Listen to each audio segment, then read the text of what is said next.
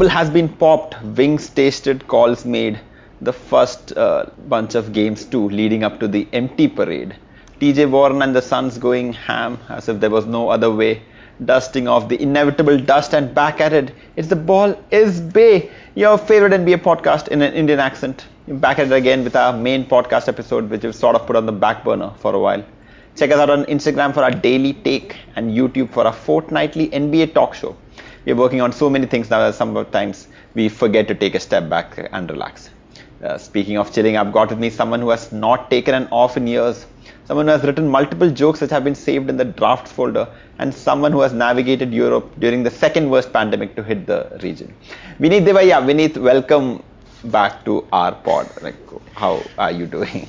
I am doing good. I just talked to you yesterday while recording the talk show. So yes, all is good. And I think our podcast listeners will be very happy that we are back, and we are back with one of our old and most esteemed guests.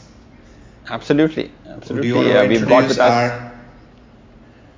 we've got with us someone who gifted me, who's like really tall in real life, and he does great things off the court. And he gave me a free t-shirt last time, so we are repping it for this one. Mr. Sean Jayachandran of Crossover Academy. I mean, we've had Sean before. I think this was the playoffs last year, and it's been a year since then. And welcome back, Sean, on the pod. We are so glad that you could join us. Thank you. I appreciate it. I know that I haven't earned my way up to the TV show yet. I'm still just on the audio stream. I'm working on the complexion. I'm trying to make sure that the beard comes in well for you guys, you know. And just for a point of clarification, I did see you in the fall, like in person, in flesh. You just chose to not speak to me. Wow, that is really not true. I mean, that was not me though. You did interview Tammy I Brown, did yes, but that's what I said. We met at the. It's not like I've ignored you for a year. I was there. You just wanted to hang out with the you're the WNBA reason. player more than me. Very bad. She was taller, bad. But she was taller. So, okay, that's fine. She was taller, yes. Yeah, Tammy's tall. She's legit. I think she was taller than you. So just automatically I went up there.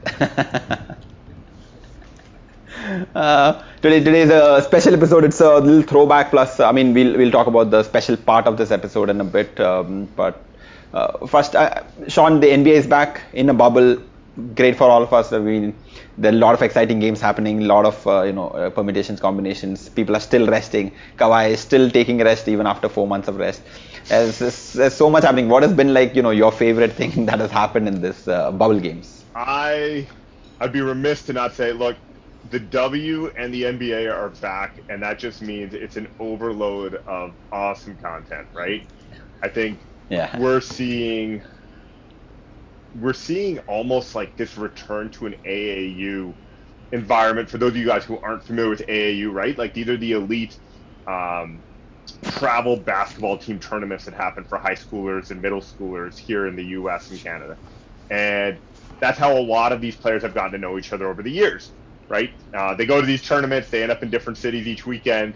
They almost live in a bubble because, well, at that time they're teenagers and you're hoping they don't, do something ridiculous. And the same thing exists now in the bubbles down in Florida. And so you're seeing this return to finding out who they are and that personality and a childlike love of the game, right? Like you have to, I think that's what we're seeing. We're seeing this love of the game where teammates are getting hyped again on the bench. We're seeing people get excited because there isn't, sure, the virtual fans are there, but come on, right? It's not the same energy. And so you're going back to a time when you played just to play and you're competing because it's flat out, you're competing and that's all you've got, right? And so we're seeing this awesome environment, both on the women's side and the men's side, of people really investing time and energy. And I know you took a good shot at Kawhi there, but I totally get it too, where if you're playing back-to-back games, you're not in your normal. These guys are, especially on the men's side, right? They have every pampering available when they're during the regular season. right? You've got like hyperbaric chambers, and you've got 8 massage therapists, and every top-notch. They don't have that anymore, right? Like this is going back to like I have a room to go back to, a hotel room, right? There's 2 trainers there. Like it's very limited, and so all of a sudden, yeah, you do need to rest differently, and you do need to figure out. You don't have your custom chef with you there, who's prepping your meals, or traveling with the meals. So all of a sudden, there's a different environment, like I said, and I think it's good for the game at the moment. And we're seeing, of course, the social justice messaging coming out as well, right? We're hearing what needs to be said. We're witnessing more humanity. We're witnessing more personality. Just think about it.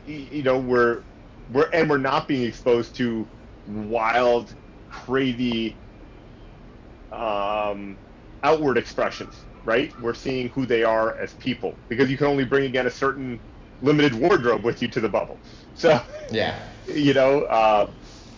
I think there's some wonderful things coming out. I think I was just saying this to you guys 5 minutes ago. Like I think it's very easy for people to start watching all of the games all the time and get fired from their jobs right now if you're not careful, because it's awesome, and you're seeing some great competitive games and teams that are jumping out of nowhere, and a different evolution of what the season looks like when you're asking to play in this concentrated environment. Yeah, that makes sense. And have you been following any specific team this time? I know that. I mean, the Boston Raptors Raptors. The Raptors are more my team, but I think it's just fun to watch. I think watching Phoenix has been really interesting, and how they've evolved. I mean, good God, Luka Doncic is. My God. I mean, ridiculous. The youth of the NBA, we're seeing the next phase of that youth movement, right? From Giannis through Luka through. I know Trey's not there, but and I think Booker is. I mean, Booker still feels like he's like maybe 19 or 20 years old, but he's been in the league for 5 years. I think we're going to see that again, and it partly again goes back to the fact that they're younger, right? You have more. They need less recovery time between games.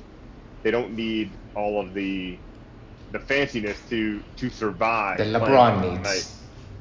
Yeah, I mean, he has the miles on him, right? A lot of miles. Oh my God, he's got so much miles. And you're seeing the guys who have prepped and who conditioned versus maybe they kind of coasted for 4 months, and like they stayed in shape but weren't pushing themselves to that same let's increase my O2 max type stuff.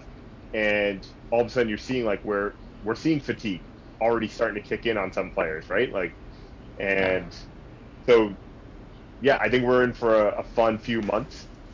It sounds odd, we're in August, but the season goes till October, right?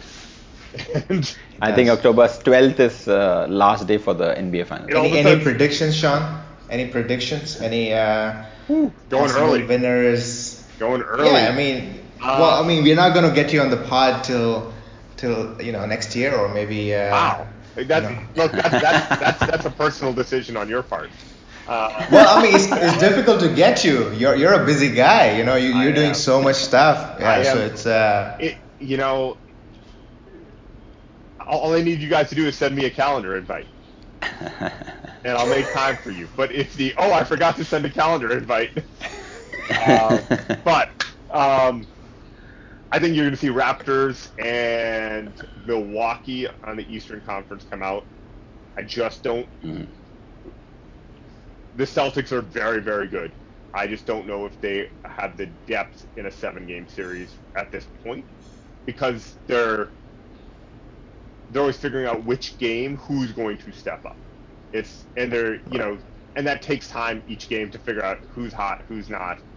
I don't think Kemba's fully recovered yet.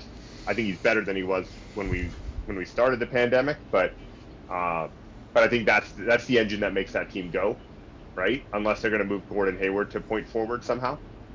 I mean, which isn't a bad option or thought, but they have to play a different style, right? It's almost like when the Bulls went to Ron Harper at point guard. which is more just to generate a start of the offense, not Right. a true Not point really guard, a point guard. right? Yeah. And then on the West, I mean, clearly the Lakers are there, and I think the second option is going to be wide open. To be honest, I think there's so much movement. I don't think Houston has differentiated themselves. I think Phoenix is playing balls out. Like they are going. You forgot the Clippers? Did you forget the No, Clippers? not yet. Like I'm still getting the Clippers are there, but I don't think the Clippers have differentiated themselves, right? Like the Clippers should have lost to Portland the other night, right? Like Should have lost. they should have lost, Absolutely. right? And They tried to lose, yeah. And all of a sudden, if Dallas starts looking good and Porzingis actually starts showing up to games, Yeah. like people are forgetting Luka's doing this without full Porzingis effort. Yeah. You know, so there is some interesting moving parts there, and I think for that one, again, I think youth is going to serve well in those situations, right? Like if you're able to get up and down the court and tire out another team, you're going to have an advantage again because there's not enough rest. There's not enough recovery. There isn't the personal chefs. And home court doesn't mean anything now, right? There's not even travel. So you're not. So I think like the NBA has done such a good job scheduling games where their stars get rest, right? Like we're used to the playoffs where it's like 3-4 days between games. And you're like, oh, when's it happening? But now you're in a bubble, you can play every other day. Yeah. And you've got to adjust on the fly. I think we're going to start seeing some really interesting coaching, maneuvering and decisions and how it's going to play out. You know, I think somebody's going to start throwing a box at one at Luka at some point. You know, I think we're going to see like junk defenses come back, right? Because players haven't seen it since they were like 15. And if you can get the junk defense to work for 4 minutes, you have a 4-minute advantage that you didn't have before. Right. You know, also, I think the offense right now is a little bit more fluid than I was expecting. Like teams are scoring 150, 140 just without any defense to stop them. So I think they're kind of getting into that place where they're just getting there, and then once the defensive systems start working, I think like Luka, they're scoring twice as much as the Pistons did when they weren't winning championships, is what it feels like, right? I mean, TJ Warren looks like Michael Jordan right now. I mean, he's a great player, but it's just and so there's the Pacers are doing that without prime Oladipo yet, right? If people have to start focusing on TJ Warren, what does that mean for Victor Oladipo? Do you mean nobody's coming to help on Oladipo now?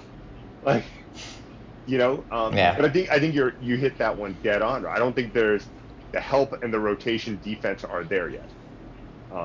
So the NBA is full of every guy in the NBA is a talented offensive player. There's no doubt, right? That's why they're there. But except Ben Simmons, though. Talented offensive player within 15 feet. Right? Or full court. I mean, if he's going full speed. Full court, yeah. Right? It's just that between half court and the 3-point line where he's maybe not your prime person. But I think you're going to see some interesting.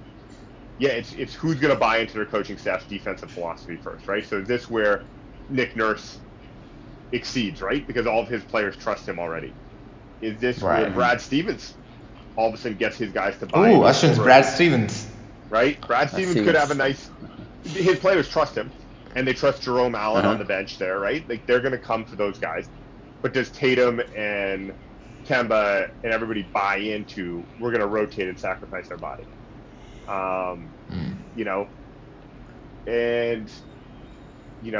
Does Alvin Gentry get something out? Does Terry Stotts pull somebody? Like, who's going to buy into their defense first is going to be a very interesting piece, because I think you're seeing. But don't you think the Clippers have the best defensive mentality team? And that's why I think they have the edge. Is like, for them, there's nobody that can compare to their defense on all positions.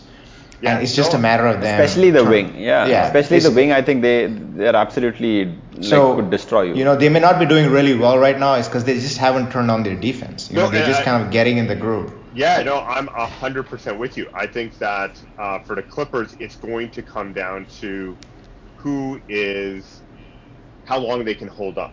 right? Like, if a series gets to be every other night, do they have the energy to compete the whole time? Because I mean, they even have guys like Joakim Noah, right? Isn't Noah on the Yep. Clippers Yeah. now? Right? Like, that's Yeah. Joakim, yep. historically a defensive stopper. So even if that's Yeah. on your bench helping you in practice and yelling out and calling out sets and plays, Marcus Morris It's making you better. Yeah. Yeah, like, they have a lot of good players that people forget about. That can Yet you turn didn't it pick on.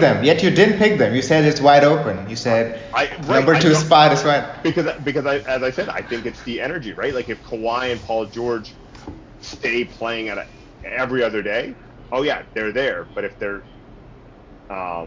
not, that's a whole different, right? Like, all of a sudden, I mean, they don't even have Lou Williams yet. I mean, even No, he played. Montrezl Harrell is also not there. yeah, Didn't Lou Williams already play? No, he's been suspended for that strip club incident. So I mean, not suspended. I think he's out. He's not back yet to the team. I thought he was. So Okay, I mean, I'm back. I think what Clippers' main advantage is, even though defensively they are great, I think their bench is incomparable. Like, if you have someone like a ready bucket sort of guy, to You have come in, Reggie then Jackson it forces coming them- out of Reggie Jackson, Boston College. I don't- He can play. OKC, former OKC You know- beater of Memphis. You know who I think Yes. though are guys on that squad that people forget about is like Rodney Magruder and Patrick Patterson, who can score in bunches Oh, yeah. when the ball is in their Patrick hands, Patterson's really good. right? Patterson Yeah. for a few years was people looking at him everywhere, right? And Yeah, it's a nice 3 and D kind of guy. yeah, 3 and points. you've got guys who can go, and so it's just where they're going to fall in that mentality. I mean, players love Doc Rivers. Again, I'm gonna go right, like, and he's got a ring. He's got rings to back it up, like, as a player and as a coach, right? One ring. Come on, He won you as a- Boston guy. You 2008 Boston No, people. Stop this. No, I'm saying, didn't he win as When- a player? Yeah, he No, did. I don't yeah. think so. No, I don't think he so. didn't. No, he was a Hawk. I mean, I remember him as a Hawk. I don't think he won as a Hawk. I'm trying to think of where he played. Maybe so. I could be wrong there, right? And I'm good with being wrong, but people trust him.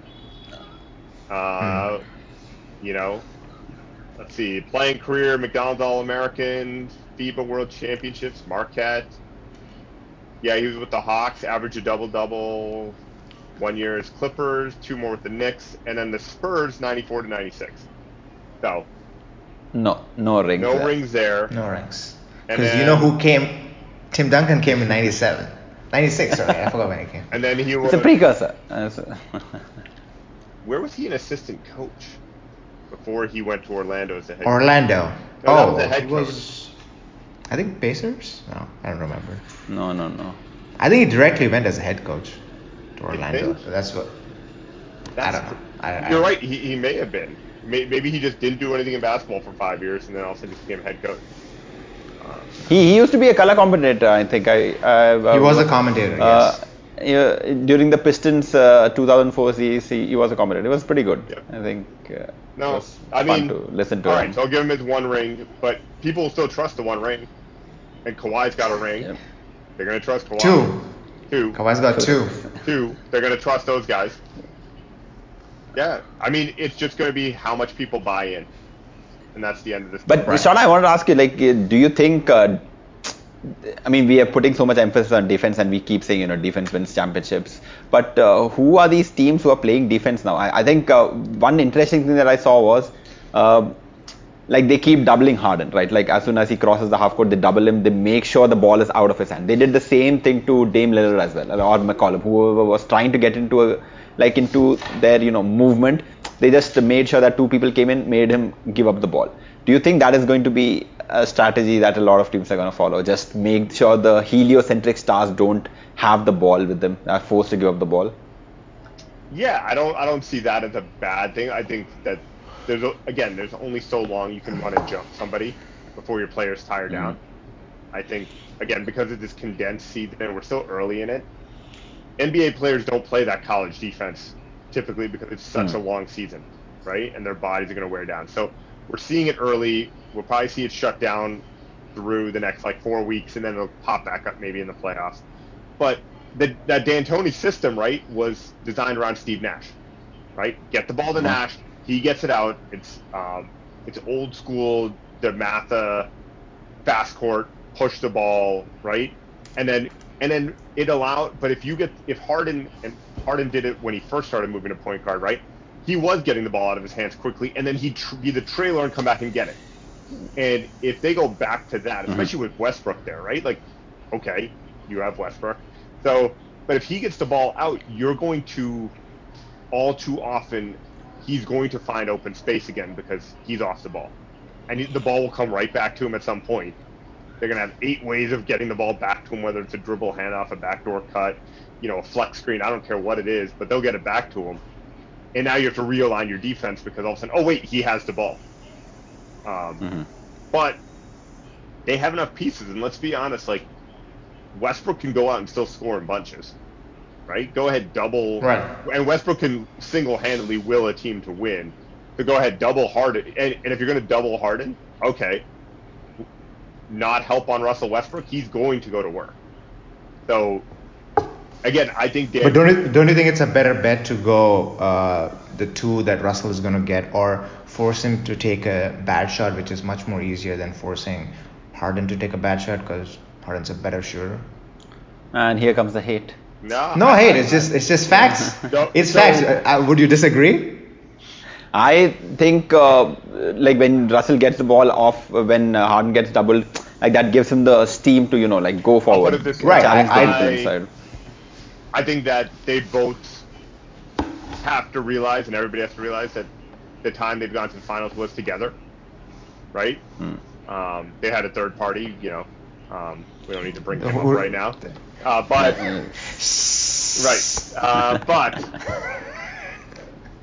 But I think they both can single-handedly, and I think they have a smart coaching staff, they have a smart front office, right? I think they're just going to, they're very cognizant of the fact there's no home court advantage right now. And so do what you want right now. They're going to be in the playoffs. And then they can unveil and unleash, right, like what they're working on of, cool. It wouldn't surprise me if they come out one game and Westbrook is running total point and Harden's off the ball, and now you've got to readjust your entire game plan. Because you can run the exact same offense with Russell Westbrook running the point. In fact, it might be even faster, right? Right. Instead of the 7 seconds and under, it might be 5 seconds and under if Westbrook's going full speed. That's true.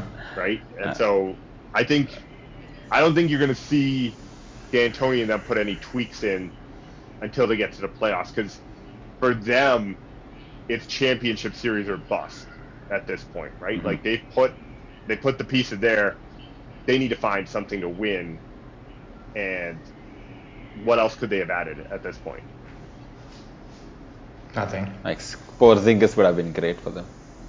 Yeah, I mean, a stretch four would be great, right? Yeah. I would even contend if they added one of the Morris brothers. That would have been really interesting. Because he would have given them an... I mean, it's a little disappointing that they don't use Tyson Chandler that much. Because I would have thought that at least in one of those... I think they will. Maybe are they waiting for the Clippers or something? Like, what do you think? I think they're waiting for what are they waiting for? I think they're just waiting for like the end, because if you start putting Tyson Chandler already, people will see kind of what their game plays. And Tyson Chandler is. They don't have to show that, and Tyson Chandler is a vet. He knows how to play. They're probably doing the scrimmages, because he's really good, man. Tyson Chandler, especially when it was the Dallas Mavericks and even with the Phoenix Suns, it was just really good. But the Rockets also, right? The Rockets have Jeff Green, they got Maabute, they got Eric Gordon, they got Austin Rivers, who like once every 3 weeks can score 25 points, right? Like Austin Rivers can go.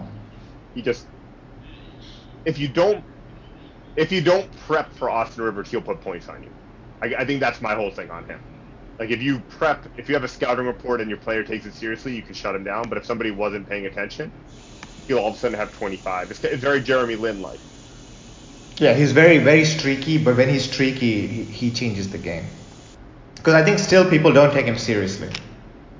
I think a lot of people still feel like he got a free road because of his dad, which is untrue True. to an extent. I mean, like, like even him playing at Duke and starring at Duke and stuff like that, right? Like, I think everybody's always had this, like, oh, he's only there because of his father. But, Right. I mean, he's super talented. Great. Do we Basketball go was on to pretty cool. Yes. the Tim Duncan thing? Yes. You want Yes, that, yes, right? yes. You guys want that heat. Yes. Well, it's Okay, because- so I mean, yes, Vinita, because this is your thing, I will let you take over this section. No, you can take over. set it Man. up. Yeah, There's no setup. I'll set it up, right? Let me jump in as host, right? We All right, Sean, all please right. go Sean, for it. go ahead, Yes, go all right. So You go ahead. the initial comment is Tim Duncan is markedly and clearly better than Shaq, right? Yes. Well, I mean, that is the most important part of the argument. But I think the genesis of this was, I think Shaq put out a tweet saying that, if someone says Tim Duncan is the greatest of all time, he would have no problem with accepting the fact. And I put that on Instagram, and I asked if people thought Tim Duncan was GOAT, and there were only 2 people who said no. And both those 2 people are Ashwin and Sean. So I was like, you know what? Let's get them on a podcast and let's talk about it. Because I think how do we define GOAT? Sure, Right? Like, you can pick any definition you want. No, right. So, and then B is where do they qualify, right? If we're going to say Tim Duncan's GOAT of big men, I will present, right, Will Chamberlain, Bill Russell, and Kareem Abdul-Jabbar. Like, I'm just saying basketball.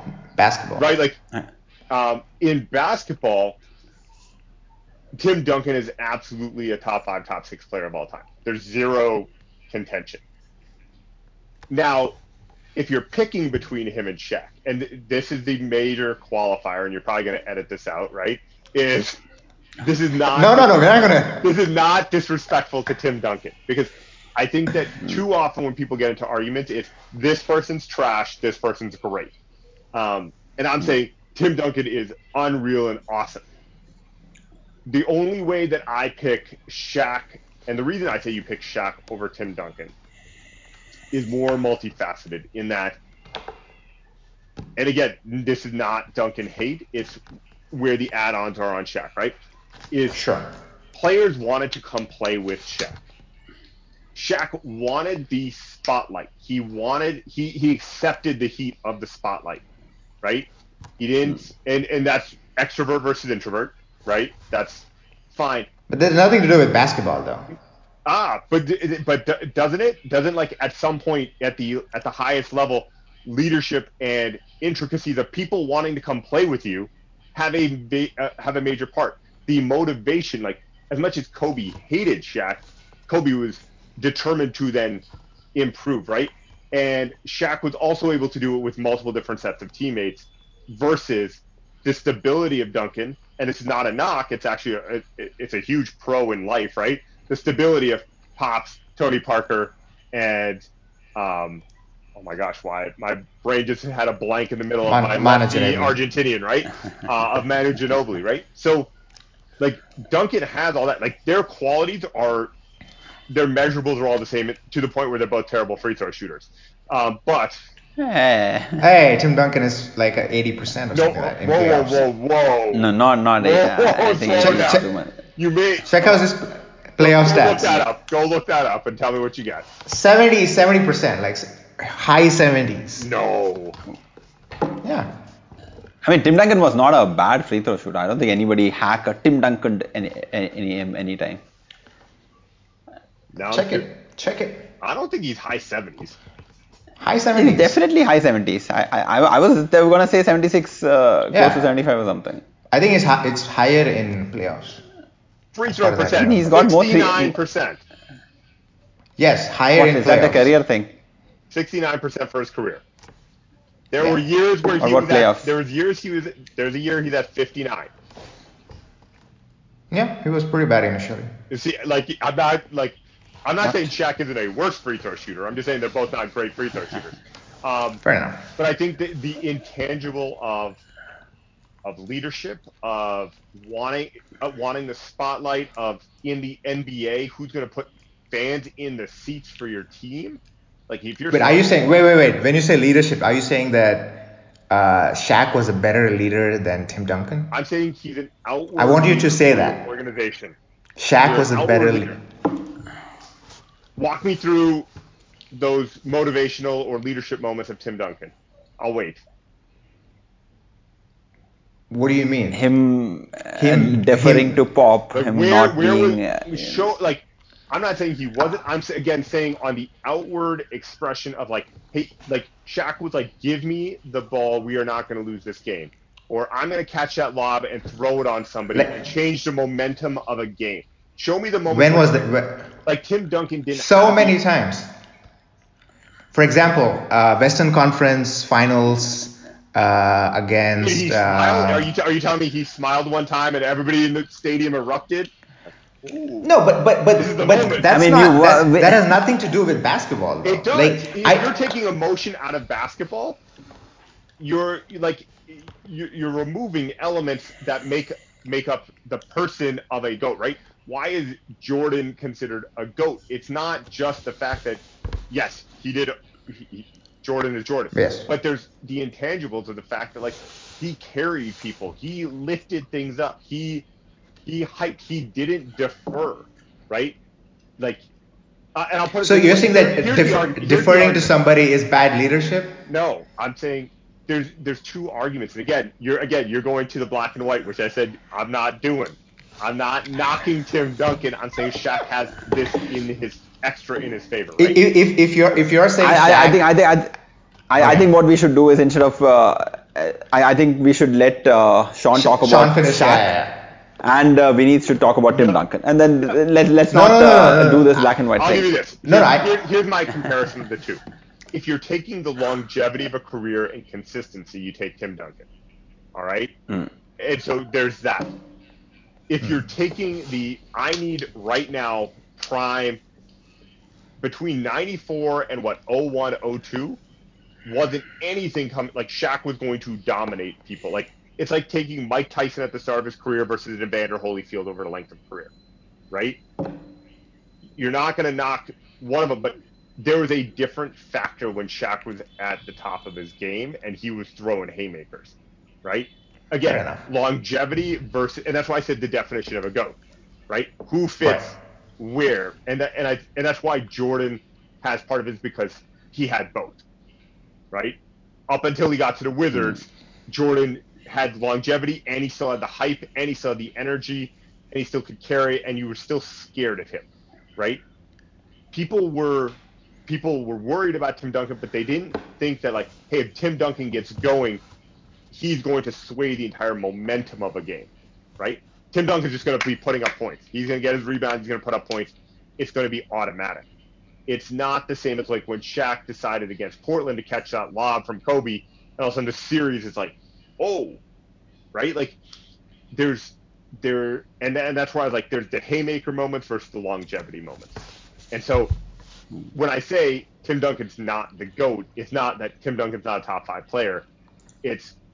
I'm not even saying like you necessarily take Shaq over him. I'm saying, but if I'm taking prime Shaq over prime fair Duncan, yeah. I take prime Shaq. I agree. I don't disagree with that. That one statement I don't disagree with. I would take prime Shaq over prime Duncan. Yeah, and I would take if I want a length of a career.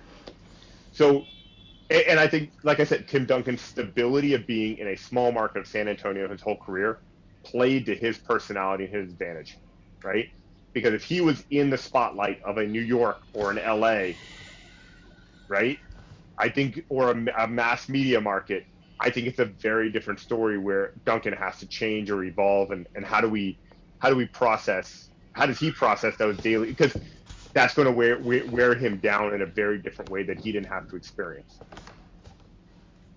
Right? There is a different. Tim Duncan. So you do agree that Tim Duncan can be in the GOAT conversation? Yeah, I never said he wasn't. I just said he's not the GOAT. I said put him in the top 5, right? Like, if you qualify him as a power forward, which is an awkward way of doing it, right? Okay, then sure. I take him over, I think, any other power forward. I couldn't think it but he's not Kareem. I would take Kareem on longevity of career and points, and Kareem was equally introverted, right?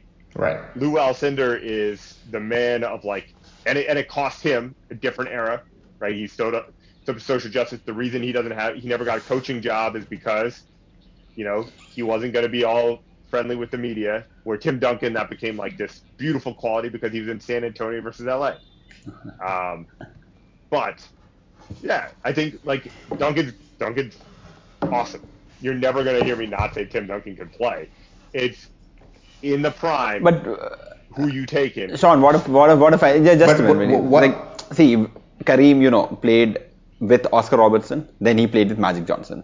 We have Tim Duncan, who played with David Robinson in the beginning, like an aging David Robinson, and then nobody is like Tony Parker and Manu Ginobili, maybe Ginobili had a little bit of a flex before he had beaten USA in the Olympics before that he was drafted by the San Antonio Spurs, but you don't really there is that concept of a servant leader, right? Like someone who's like, I'm gonna do this thing.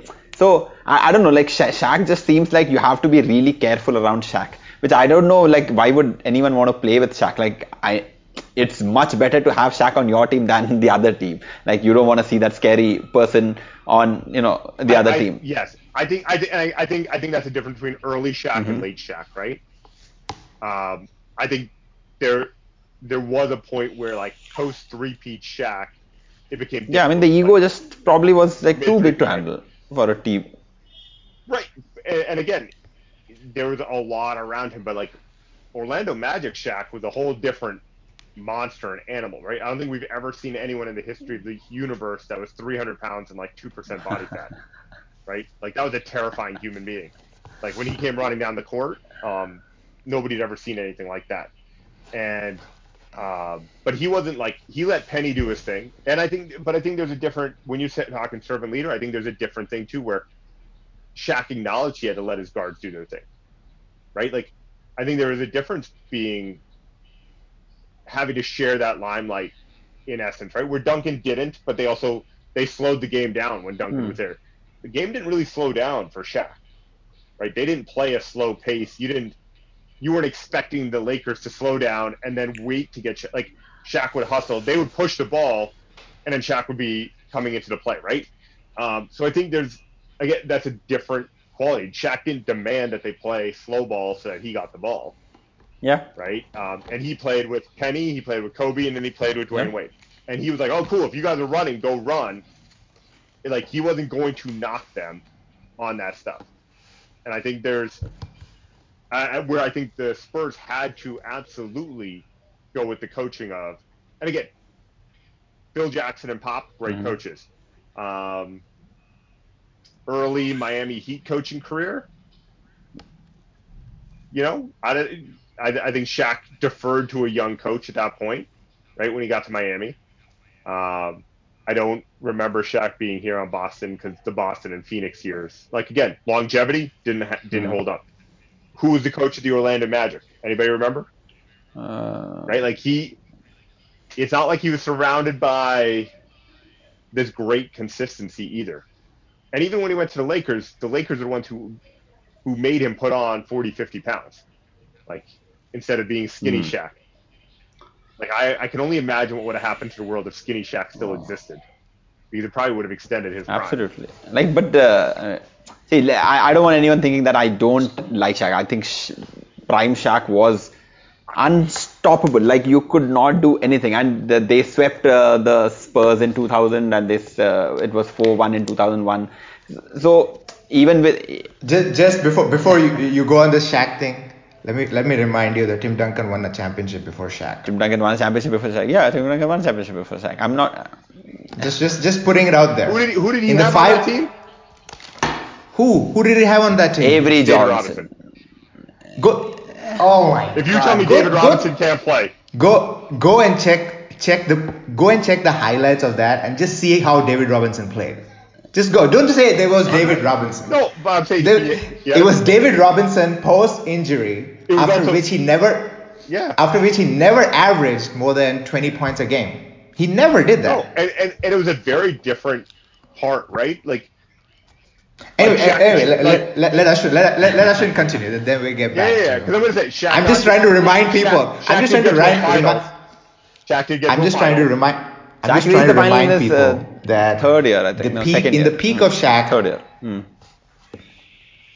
In peak Shaq, Tim Duncan won 2 championships. Yeah. I'm just trying to remind Again, people. and Shaq won how many? 3. Okay. With Kobe Bryant and Phil Jackson. That's all I'm saying. Yeah, you're acting like Tim Duncan didn't have Popovich. As if Popovich.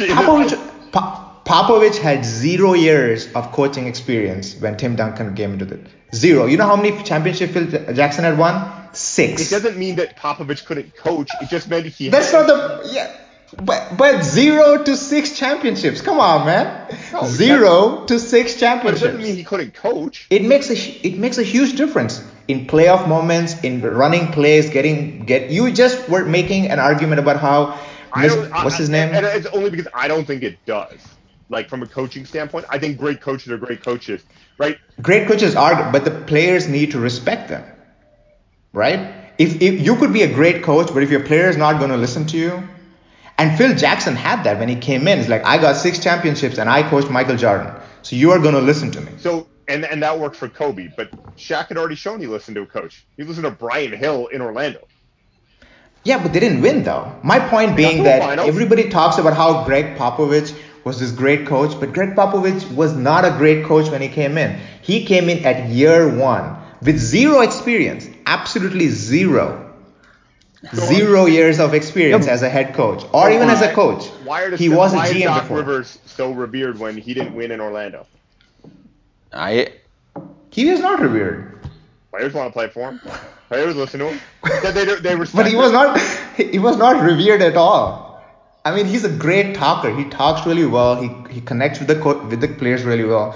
But if you had a chance to pick any coach, you would not. I mean, at that point, till he didn't win the championship, he wasn't revered. Let's be honest about it. Let's not like say he was revered. He's a good coach. Ray Allen and Kevin Garnett came in and bought in right away. He didn't have a championship. Well, they were all looking for a ring at that point. My point is that Tim Duncan came in as a rookie. Tim Duncan came in at age 22. Like he had already done 4 years of college. Like he had played 4 years of college. That's also a difference. Right. It's not like he showed up. Yeah, I mean Shaq came in. I think. But how? You played 4 years of in a system system college basketball. Like he got his degree. He came in like a 4. I mean, almost like a 3-year vet, right? Like he was already like, okay, if I follow a coach's directions. For college basketball. No, I'm not saying college different. Basketball is the same. Not for Tim Duncan. It's the exact same thing. He did the exact same thing. Come on, man. I get down court. I get to the block. They get me the ball. I turn. I hit a bank shot. I get back down the court. Play defense. So I think what works for Tim Duncan is that like he bought into the system which he had learned and see, it's not a knock. Like, it should not be knocked that he did 4 years of college, but we should not forget that he did 4 years of college. He did play. Yes, he did. He did 4 years of college. I think. But before him, literally almost every player did 4 years of college. No. Maybe not Kobe. Kobe was one of the very few people came out of college. That is very rare. The coming straight out of high school was rare, but I think people did 1 year of college. No, and people, right, because you had to go to college, right? Right. But people weren't staying 4 years. People were staying like 1 year, 2 years, yeah. At that point. 1 year, 2 years, right? So now, of all the things we can pick, we are going to pick that Tim Duncan came in at age 22. No. I think it did help him. I mean, they both averaged great points per game, right? Right off the bat. Duncan was like 21, 22 points per game for his first few years. And he stayed there, right? And again, and he won a championship in year 3. In year 3, yep. And he had a 50-game season year 2, right? So it would have been interesting. He also had Sean Elliott hit that unreal shot to get him there. Every championship. I'm just throwing out. It's a good memory. I people always forget that Kobe Bryant and Shaq had both for each other, and they had Phil Jackson as the coach, who had 6 years of championship, and Robert Horry, who had also And everyone says, oh, but he had David Robertson. Go see the highlights. David Robertson barely played. So there's really nothing. I mean, No, all and right, again, all right. you're Ashwin, going continue. to the fact that he's not supposed to be good, and I'm saying that Duncan's a very, very good player, and he's the best power. I'm just saying he should be in the conversation of GOAT, like a I legit don't conversation. think it All right. So yes. What did he wait, lead the league Ashwin, in? let Ashwin. I'm saying he's not GOAT purely because for me, like GOAT is multiple championships and multiple finals MVPs, right? Like Jordan, 6 finals, 6 MVPs. Magic Johnson, Duncan he has that. 3 championships where he was the finals MVP, right? He has 5 championships and 3 finals. 3 finals MVP. Yes. Okay. You have Kobe Bryant. He can't be in the list because Jordan is already in the list. We can't have Jordan Part 2 in the list. You don't have a Bill Russell. I mean, Bill Russell can be there, but there was no finals MVP during his time. And I think that's like Magic Johnson. He can be there. Like he is a revolution amongst point guards at his position. I don't think Tim Duncan can be that because I don't know, man. Like it doesn't feel right. It doesn't feel right. Like you have Jordan, best of the best. You have for me Will Chamberlain, best of the best, and you have Bill Russell. You have Magic Johnson, and sort of after that, you can't really call anyone like the best of the best. Like. But best of the best Best in of what? the best at that in their era at playing ball and winning rings. That's it. So in all statistics, and I'll show you that article by the 50G guy. Tim Duncan, if you consider offense and defense of both players, he is far ahead. I think like 10 points ahead than the second person, who's Kevin Garnett. Just in terms of basketball, that itself tells you something, right? Like Kevin Garnett, would you ever call Kevin Garnett the GOAT? Wait. So now is the ability to play basketball, right?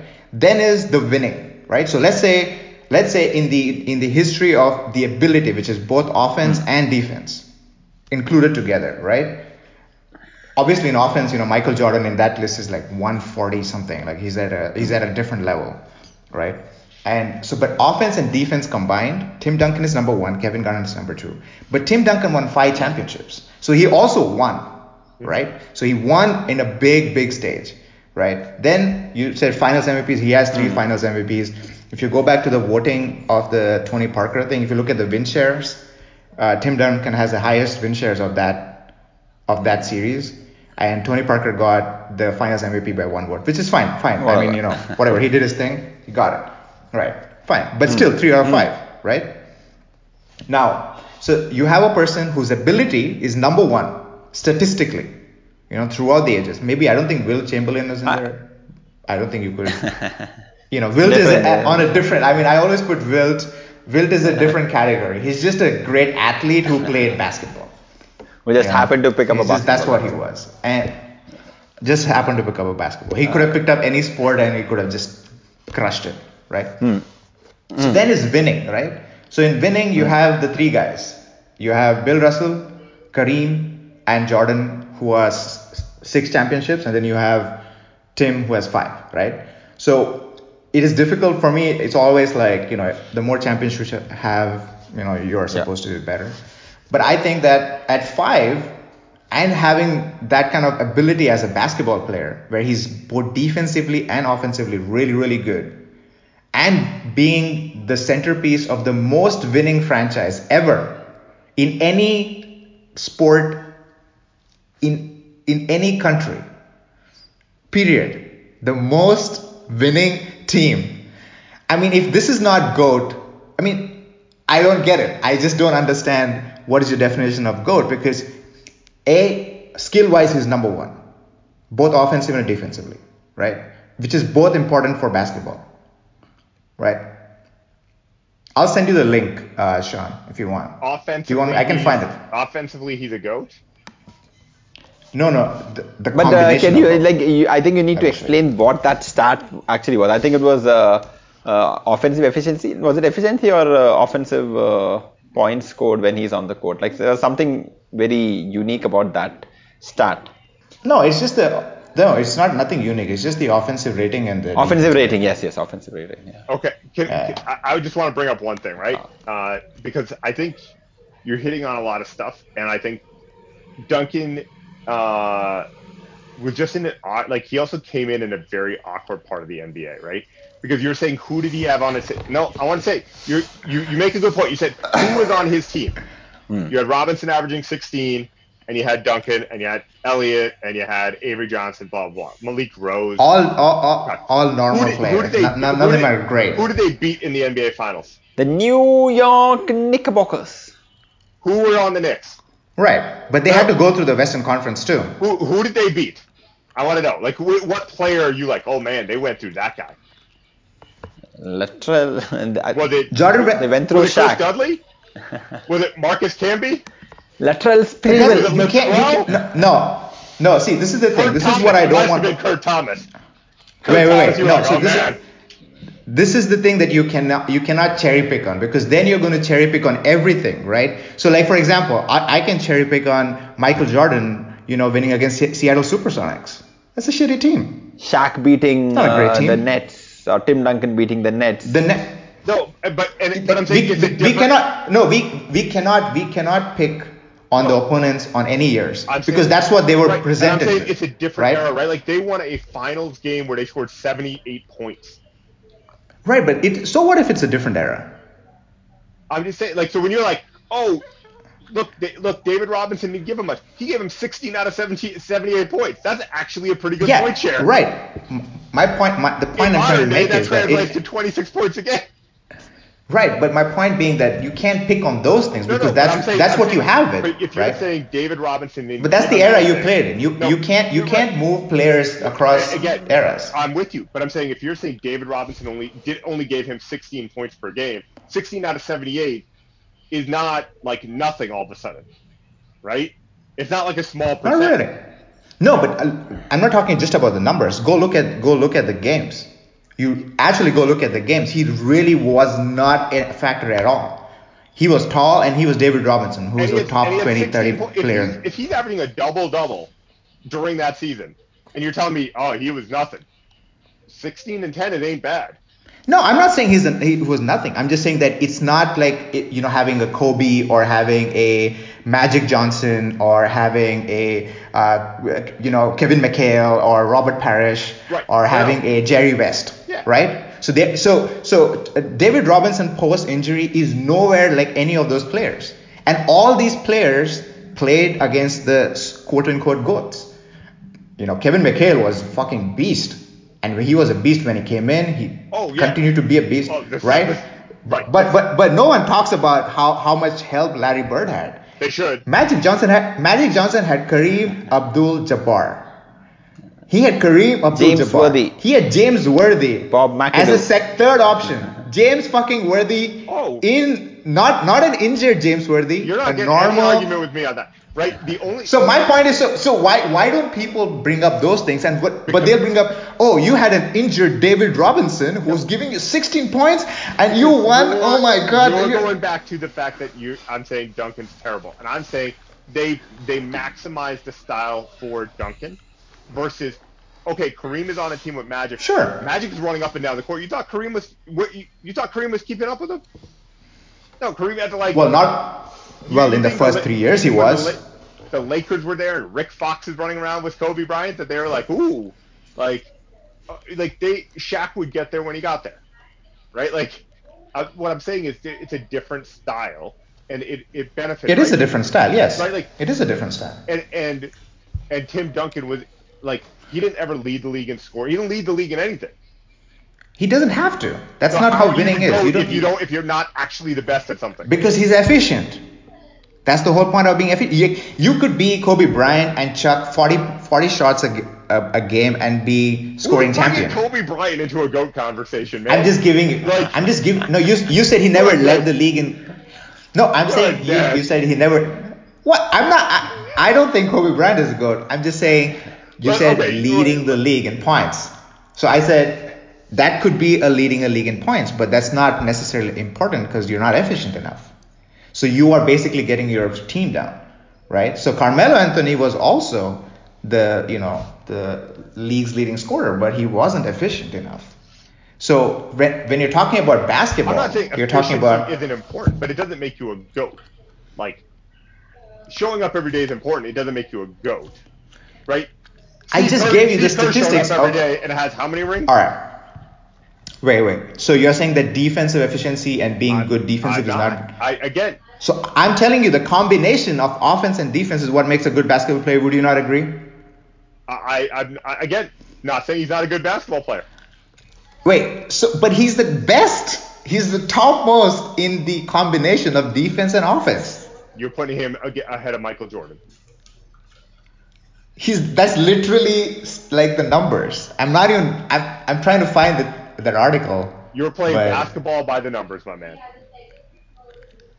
But he also has the rings and the winning and everything. So it's not just the specific numbers.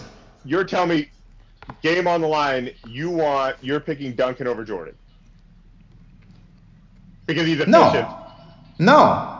I'm not talking about clutch moments. I'm not talking about who has great inspirational quotes. That's the GOAT conversation. No, that's not the GOAT conversation. The GOAT conversation is the greatest of all time.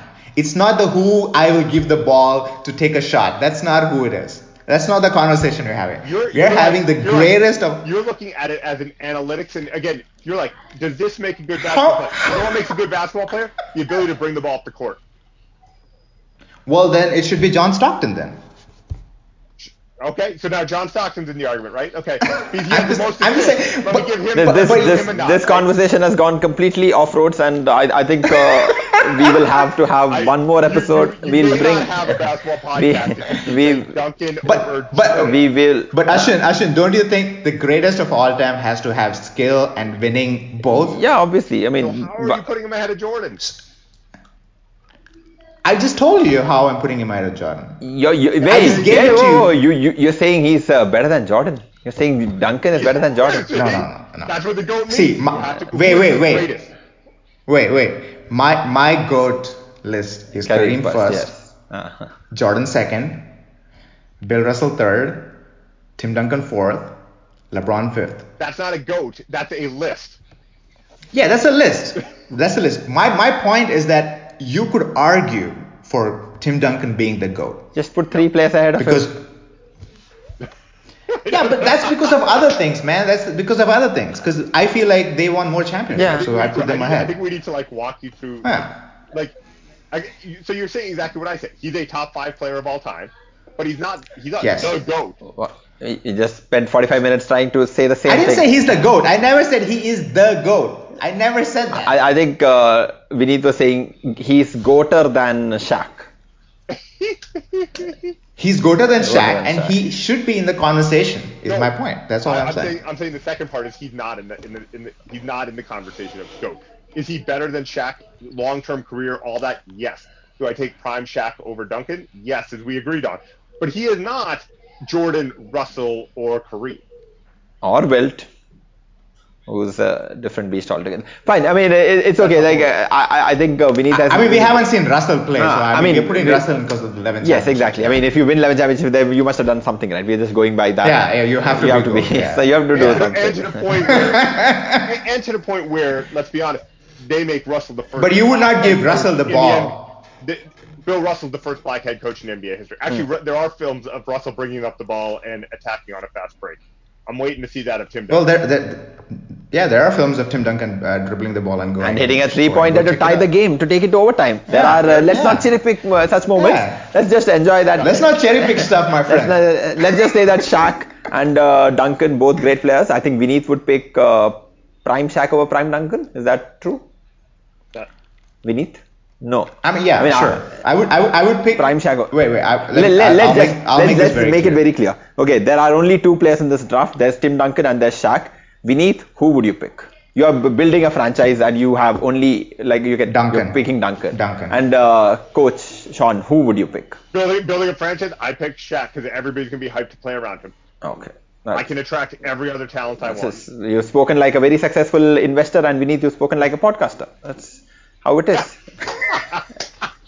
and I think that should be exactly how this should in the end should boil down to. Let's talk about something basketball, but not the NBA, like Crossover Academy. Sean, please tell us. We are really excited because more from a news point of view, obviously. Of course, I'm also repping the crossover shirt, which you can't see, but we'll put a photo so you can see. This pandemic has hit us. It is very difficult it has been a unique position in which distance education especially, has been put in. What are you guys doing to, keep the spirit alive? Make sure that the message is not lost just because of a global pandemic. I mean, which is pretty serious, but still. You're right. This has become very difficult for an organization like us, and it's caused us to go back to the drawing board, but I think in a good way. I think we'll start with, I think you were able to come see what we were doing with Crossover in October. Exactly. And I think it kind of blew your mind of what we can get done with the resources we have. I just those kids were so happy. It was delightful to watch them. That's the edit, right? Yeah. And so I think what it's allowed us to do is, we were going to come back, and we were very good at hey, we can come in, we can do a 3-week program, 450 kids. We know we can impact those 450 kids.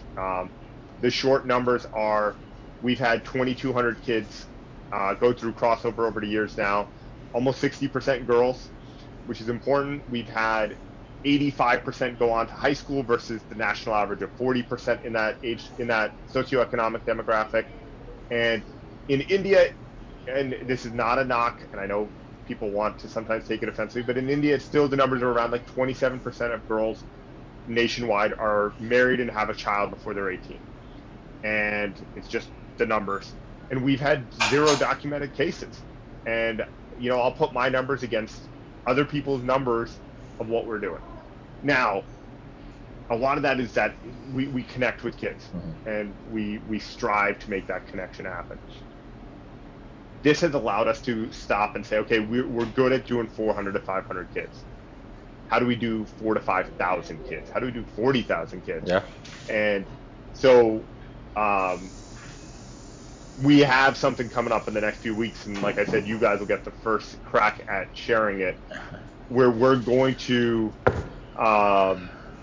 be unveiling a new system where we're going to be able to scale this, where we're going to tap different parts of the Indian demographic and bring in a whole new sphere, because we're able to sit down and say, how are we best going to attack this problem? Because what we've done works, but how do you do it more?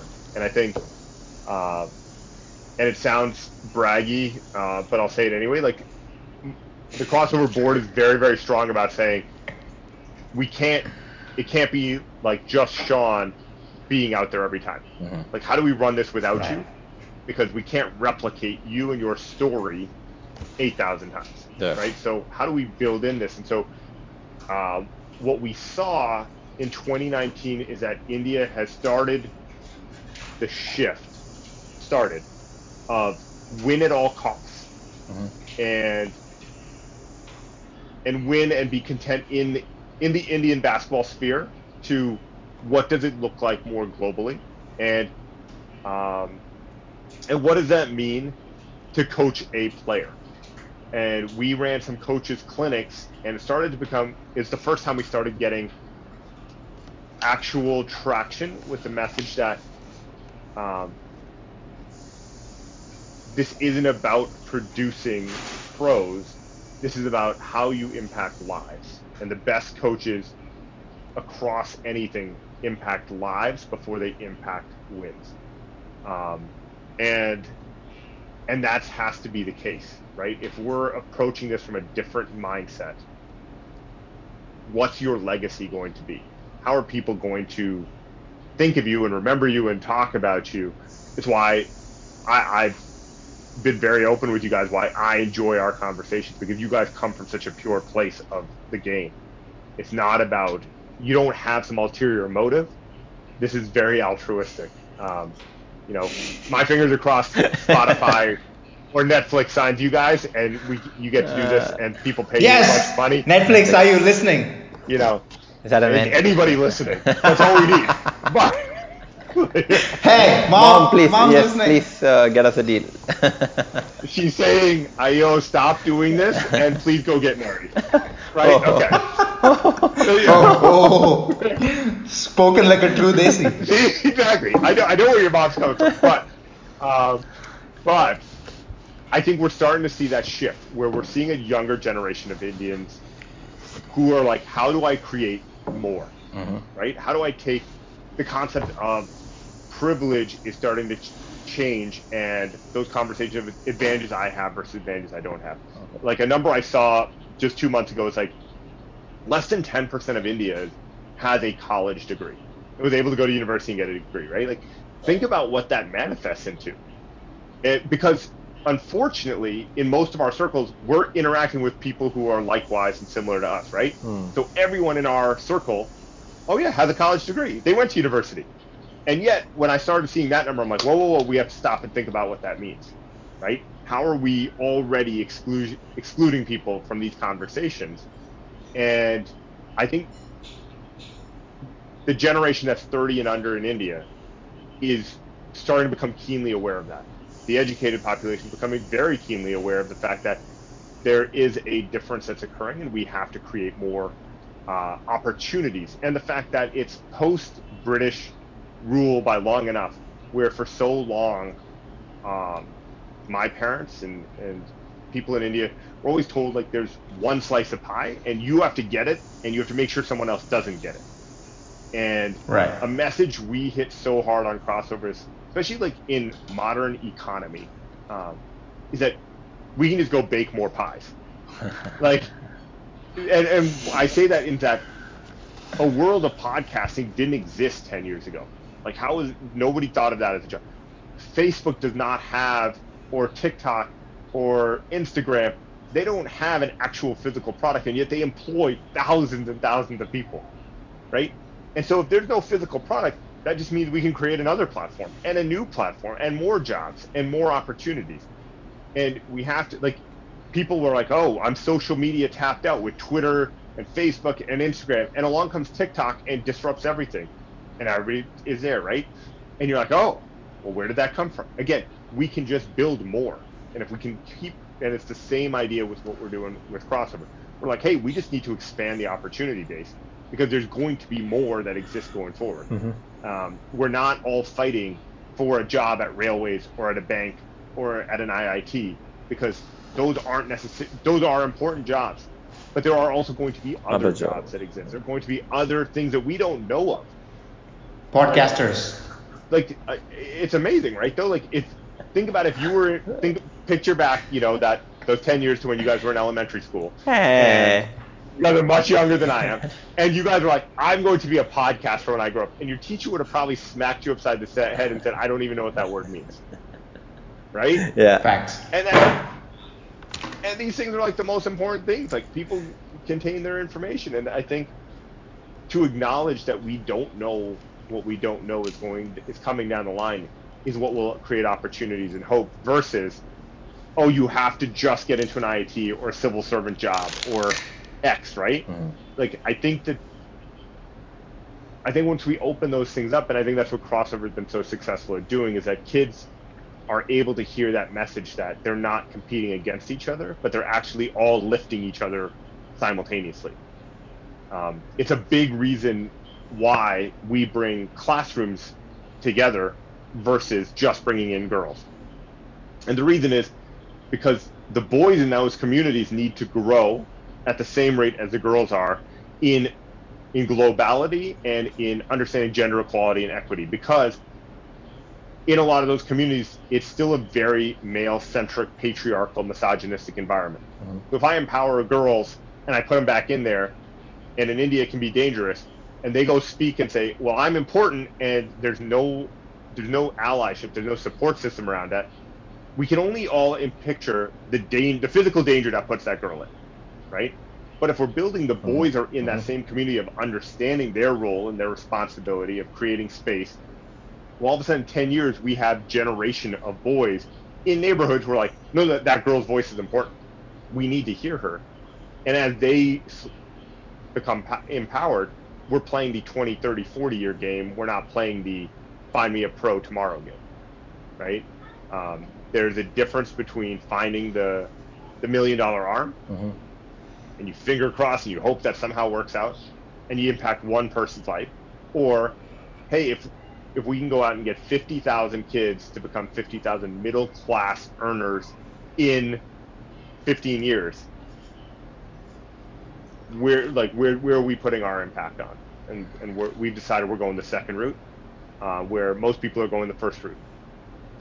Yeah, Got it. makes sense. Phew. Right, That's it's a long game. Now I've It got a seems like- novel concept for you guys. Do you guys watch and follow the TBT, the basketball tournament? And do you guys get that broadcast in India? TBT? Yeah. No. All right. No. So the TBT is a summer tournament usually, and it's for like ex-NBA players outside of NBA, ex-college players, and they all come together, and the winning team will win $1 million. Now, how they split it up, divvy it up, it's however they want to choose it, but that's so if you have 7 guys on your team versus 12, does the winning player get X more than the other player? There's all sorts of ways to look at this. And I was shooting around the idea of like, man, can we create this TBT type tournament in India, but a high dollar value, right? We're not putting $1 million in India or $500,000 US to the winning tournament team. Doesn't that drive TV and media exposure immediately? Yeah. Right? And you put a qualification that each team is allowed 2 foreign nationals of Indian descent. Wow. Like, so you can go get. But isn't that like what the 3x3 is that how they do it? The 3x3 is for. Yeah, three. But I'm saying a full 5-on-5 full out tournament with a high dollar value. Right? And all of a sudden, like, think about how fun that idea would be. Like, and it would globalize the game because I'm watching for, like, yes, Kieran Shastri, my man Kieran is killing it in the 3 league. Keshas. But if Kieran was up for if he was up for $500,000, I guarantee that's a whole different market interest in who's going to win $500,000 or, The only problem I think is like the BFI is kind of bitchy about this. Yeah. Like They might just ban the players who play in a non-BFI approved. I know. I think that's thin ice that I'm going to try and dance around commenting upon. I mean, that's where you come in, I guess. Right, but I think there are places where that's what makes this game important. Is there has to, like, there's too many conversations blaming the media for not covering the game in India instead of giving them something to cover. Yeah, I agree on that. Like, I don't think the press can only cover what they can cover, and they're not going to write fluff pieces, right? Make the game interesting. Put it up like Kabaddi, where it's like this hype and this energy. I just read a terrible piece that I need to write a response to in the Times of India saying basketball is like an exclusionary sport for black people only. What? And that's it was brutal, and I wanted to like throw some, because especially when you're looking at guys like Luka Doncic, right? Like, and Porzingis and the Steve Nashes, like, there is a healthy amount of other people, and they're like, oh, basketball is one of the most single race sports that exist. I'm like, no, it isn't. Like, you clearly have never seen like lacrosse or ice hockey or like. I mean, they play a lot of basketball in Europe as well. Everywhere, right? Yeah. And I wrote a thesis on this when I was in school on why, like, European players are more successful. White European players are more successful typically than white American players, and it's because they don't grow up with societal fears of somebody telling them they can't compete with the black American players, right? Luka didn't grow up with his parents saying, "Oh, you can't play, don't play basketball. You can't compete with the black kids." Which you can't, if you can't dunk, but also like Luka is kind of tall anyway. I mean, it's almost 6'10". 6'7". Is he Yeah, 6'10"? Oh, 6'7", okay. yeah, but okay. How about a Drazen Petrovic, right? 6'2", right? Like, but you can find like that's the reason why there's a lack of diversity, because parents would be like, instead of playing basketball, I want you to go play baseball or golf or soccer, because there's this false notion that a black person was more athletic than a white person, right? And I think India is still caught in that crux where they think, oh, you can't compete with X kids, so you shouldn't play basketball, right? Go play cricket, because we know, like, cricket, there's Indian cricket players, right? That's like, but so that would be like me telling a black kid in America, you shouldn't play cricket because you can't play like an Indian kid, right? Like, I think India would be terrified if inner city America started playing cricket, and the athleticism and talent level that might come out of some of those spaces, right? Like people get funneled to where they feel like there isn't they have a competitive advantage, or where they see similarities. Whereas, and this is where like I think crossover again can play a part, because if there's 100,000 kids playing basketball or 2 million kids playing basketball versus the 25 kids at the NBA academy, people are it's going to become more normalized. Absolutely. Right? But until you expand it, and we've had this conversation where I said, I respect the NBA academy, but the NBA academy would have never picked Steph Curry to be in the NBA academy. He wouldn't have ranked high enough on their market, right? So but those players are the transition. Everybody can find Durant and everybody can find LeBron. How do you find those other players who weren't top 10 rated? And that's going to become because of the wide and the breadth of the game.